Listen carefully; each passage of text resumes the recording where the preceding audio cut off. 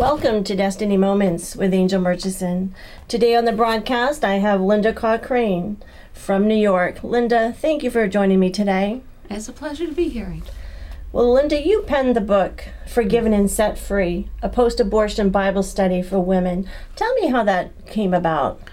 Well, it was amazing. 30 years ago, it was a Bible study that was just sort of sheets of paper. This was pretty much back before computers, and we typed it out, and I worked, I was a volunteer at a pregnancy center, and one of the first questions the director asked me was, why do you want to work at a pregnancy center? And my answer was, I had an abortion at 17. And that was the very first time I ever said that out loud to anyone. And she said to me, have you ever heard of WEBA? I'm like, no, what is WEBA? And she said, it stands for Women Exploited by Abortion. So they met, they had like a monthly group, and I went to their meeting that night, and I was so scared to get out to share anything and my story. Couldn't really remember any of the details, but I was the only one that went to their meeting that night, and I just thought, wow, what if they didn't have a meeting because there wasn't enough people to show up? I just think about all that God would have done in these last 33 years, in my life. So it got started where all us in the group, several more people came, the other meetings, and we realized we were still angry about everything. We were angry about the abortions. We were angry. We were full of grief. And because my background was psychiatric nursing, they thought, Linda, why don't you make us some homework every week so that we could look into the scriptures and see what God says about how we're feeling. And that's pretty much how I wrote the study.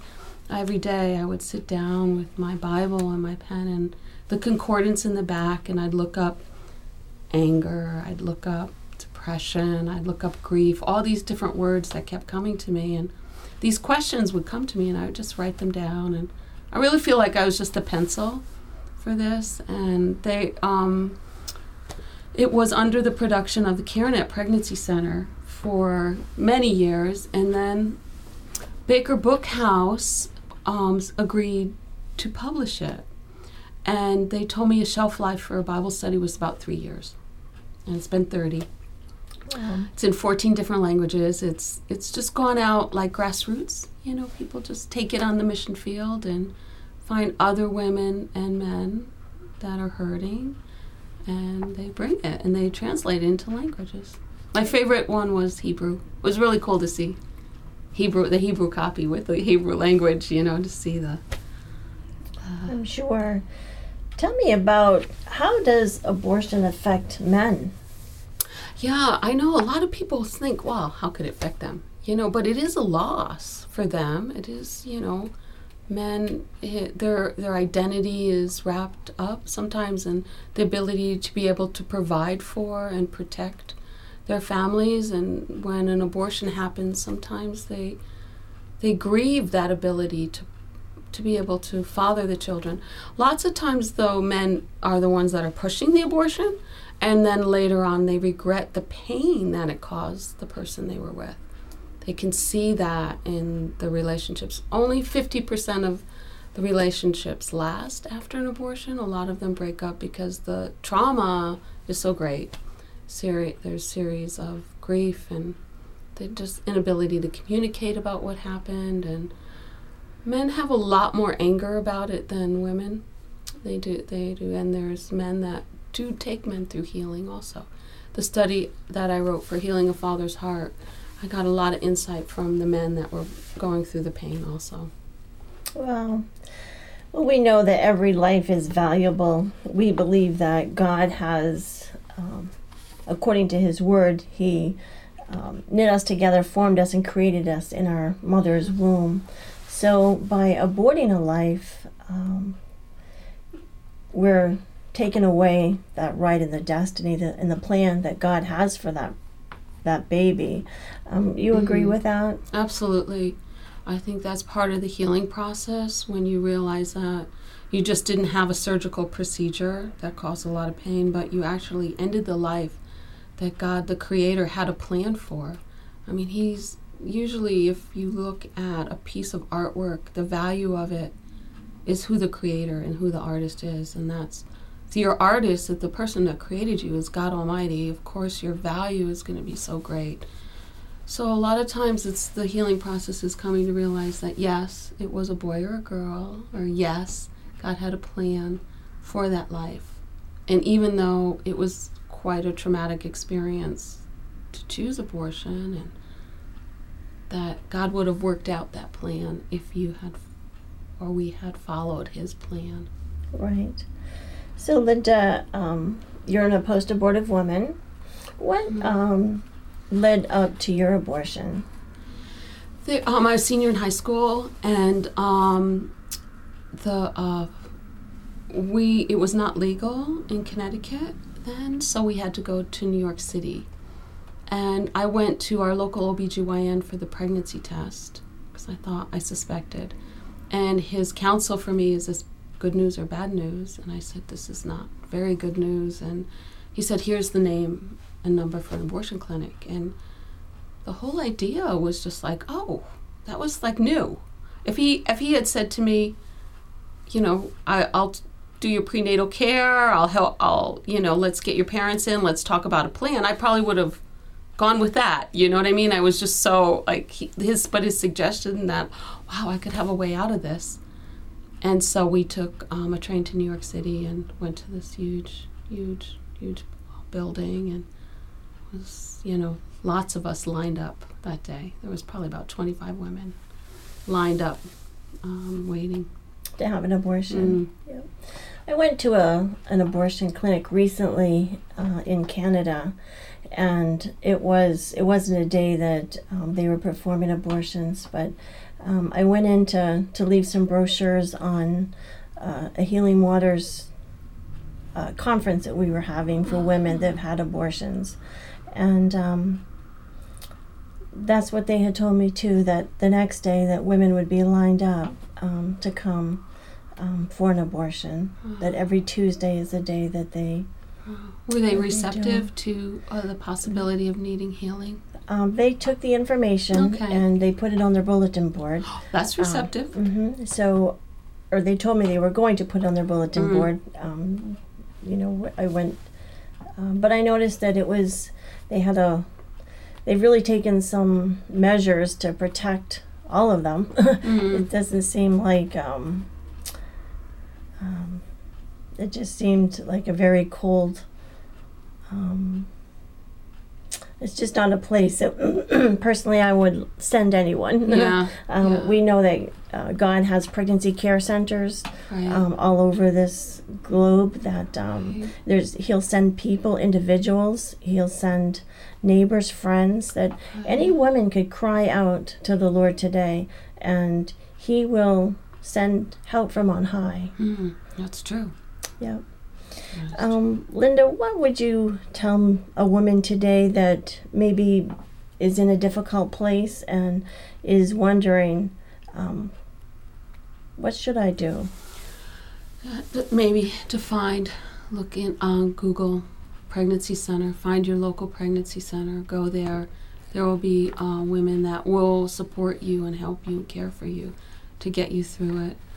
And that having an abortion is not over in 10 minutes. It stays with you for life.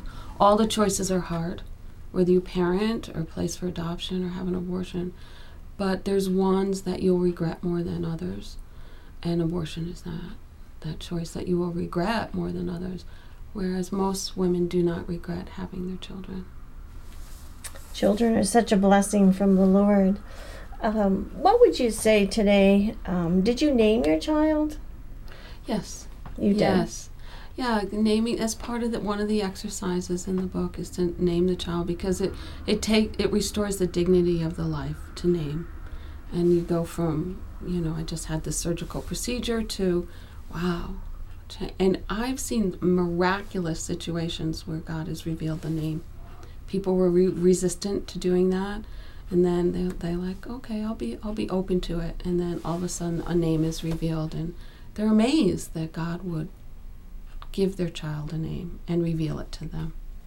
And he does. I've also been through the study, Linda, and I actually named my son Jeremiah. Oh, beautiful. And I believe that the Lord had given me, as we do an exercise on a remembrance, I had went to a local Christian bookstore in Caribou, and there was a little precious moment, little boy, and he was standing behind a mic. And at that time it didn't, but you know when your heart pounds and you know that that's just the right thing. So I bought that in his memory. Right, and I keep it in my china closet. But today I stand behind mics and speak about life. Right. And so that was a destiny moment. It was. It was. You know, they have found this miraculous thing where when women are pregnant, I don't know if you've heard this, that a piece of the DNA, even if they miscarry or have an abortion, mixes with their blood, and they found the cells of their children in their brain. So they would find male cells in their brain, and they couldn't figure out, why do women have male cells? Well, it was because from a previous pregnancy. So we carry a little piece of our children with us wherever we go. So you have a little piece of the little boy with the microphone, in your brain. That DNA. We don't know how it affects us spiritually or physically, but it's a miracle that, women carry a piece of their children with them. I went to an international conference it was in Tennessee, and with Judy Jacobs. And I remember that Friday night was the first night, and the woman walked up to me and she put the mic right to my mouth and she said, "So tell me, what has God done for you?" And I said, "Well, I was a rebellious teenager. I, did all kinds of things I shouldn't do." It's not easy to bring that up and to share it openly in front of many people. No, it's not easy. And she just kept bringing the mic back and saying, "So what else has he done?" And so finally I said I had an abortion. And you could hear a pin drop, really. And, "Well, how do you know you're healed?" Wow. And I said, "Well, because he sent his word and he healed me." Amen. That's what he said in Psalm 107:20. Yeah. And the next thing I knew was Judy came to the mic and she said, "I see what God wants to do here today." And women from all over the globe had flown in to that meeting. Wow. And women were made whole. They touched the hem of his garment. Yeah. But it's not any experience that I would want a woman to have to go through. I take a strong stand against abortion now and speak out against it. But to the woman that has had an abortion, because I have and you have, we have that compassion to come alongside of them and to want to see them be made whole again. Amen. Amen. Yeah. There's nothing that Jesus can't heal. There's no secret so dark that he can't bring to the light and touch and heal. And that's why he went to the cross. He can take no matter what has been done to us or we've done. He can just bring it to the light and heal it and touch it. Amen. That's the good news of the gospel, isn't it? Mm-hmm. Linda, what would you how have you seen that abortion affects families? Yeah, there's a missing child in the family. There's the family tree is missing some branches, and families do grieve. They do recognize. Sometimes it's not spoken about. Sometimes it is spoken about. And they are. Our whole nation is grieving, I think, in a way that we're missing so many people. I think our economy is affected by that. I think everything's affected by the missing people we have. This is over 40 years, so I just think sometimes of the people that can't find a spouse or they can't find a job, and I thought, well, you know what, there's not enough jobs because there's not enough people. Like teachers, there are not enough classrooms for you know what I mean? Like sometimes my brain goes there, so our whole nation it's the families affect individuals, families, communities, our whole nation. What about siblings? like my children didn't know until later in life that Mhm. that I was a post-abortive woman. But how does it affect others in the family? Well, everyone is affected by the grief. You know, I think that it's unspoken, or they're spoken, or there's wondering. Sometimes it'll have effect on the siblings, and that feel like they have to be perfect, you know, in order to. They have like survivor's guilt, you know, Mm-hmm. that how did I make it, and my brothers and sisters in heaven did not. So. Well, I've often wondered that. So thank you. Well, I know that going through this study for me was it was life-changing. Just recently at this women's conference, I was able to use some scripture and some excerpts from this book, and to help other women as well be set free. And there's nothing greater than being Christ's hands and feet extended to someone else that's broken. Yeah, it is. It's that he doesn't have any other plan except us. We're his only plan. There's no like, okay, I'm gonna have this over here, and people go through this door, they'll be healed. No, we're his plan. We like it says in Corinthians, the comfort that we have received, we offer to others. We make it so complicated too sometimes, don't we? Yeah. I think in the world, you know, we just, yeah. Well, tell me a little bit more about what you're doing now. You've written some other studies as well. There's the one for the fathers, the healing the father's heart. There's one called The Path to Sexual Healing, because so many women that have been through an abortion were sexually traumatized as a child or as a teen. So that one takes you through scriptures that are healing for sexual abuse or trauma, anything raped. Even divorce can be sexually traumatic sometimes because of the rejection and the abandonment issues in that area.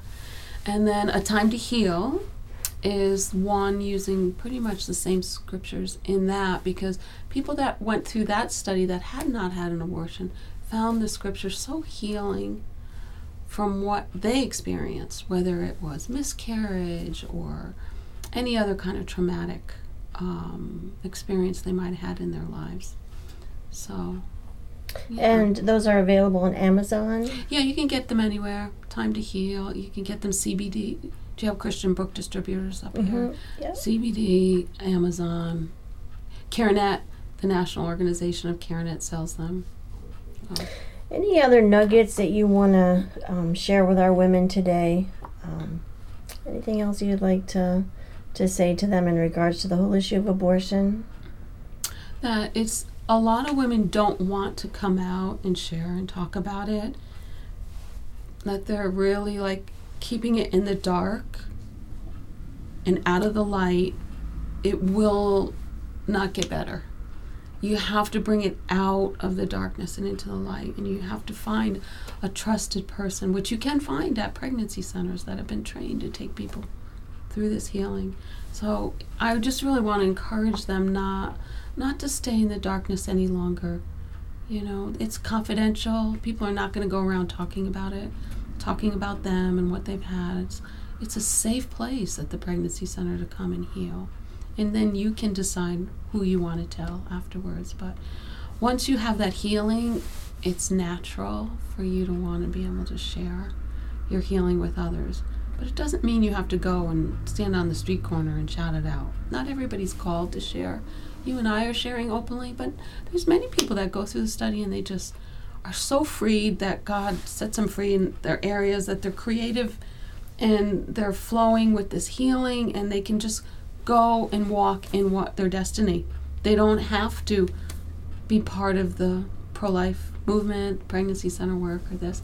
They could just be a better real estate agent, or you know, they're just or maybe the youth worker, you know, things like that. But there's an area that's still coming up. It needs God wants to touch it. He wants all of us free. Well, Forgiven and Set Free, a post-abortive Bible study, excuse me, for women by Linda Cochrane.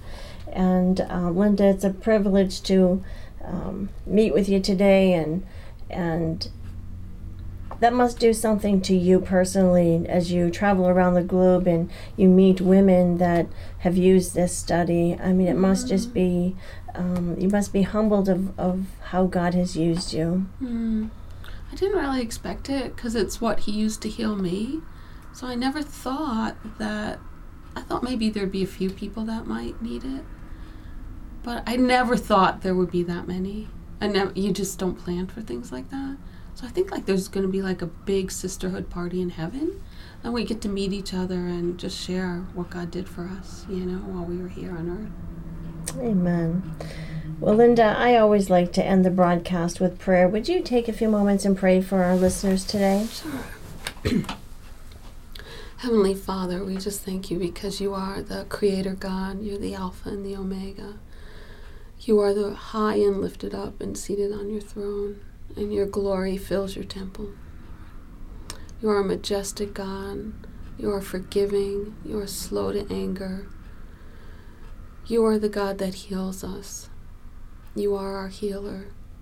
So, Father, I just pray for the listeners, Lord, that they would bring to you, Father, their pain, their anguish, their grief, their doubt, their fear, their sorrow, their loss, and just place it at your feet. We just thank you that you are a compassionate God, slow to anger and full of mercy, and all we have to say is please, please forgive us, Lord. And you just extend forgiveness just like that, Lord. We thank you for your mercy, your grace, and your love, your peace and your patience that you bestow on us, Lord. Father, I pray that this day would be the day that we would not harden our hearts when we hear your voice calling, but that we would run to you and surrender. In Jesus' name, amen. Well, thank you, Linda. And thank you, listeners, for joining us today.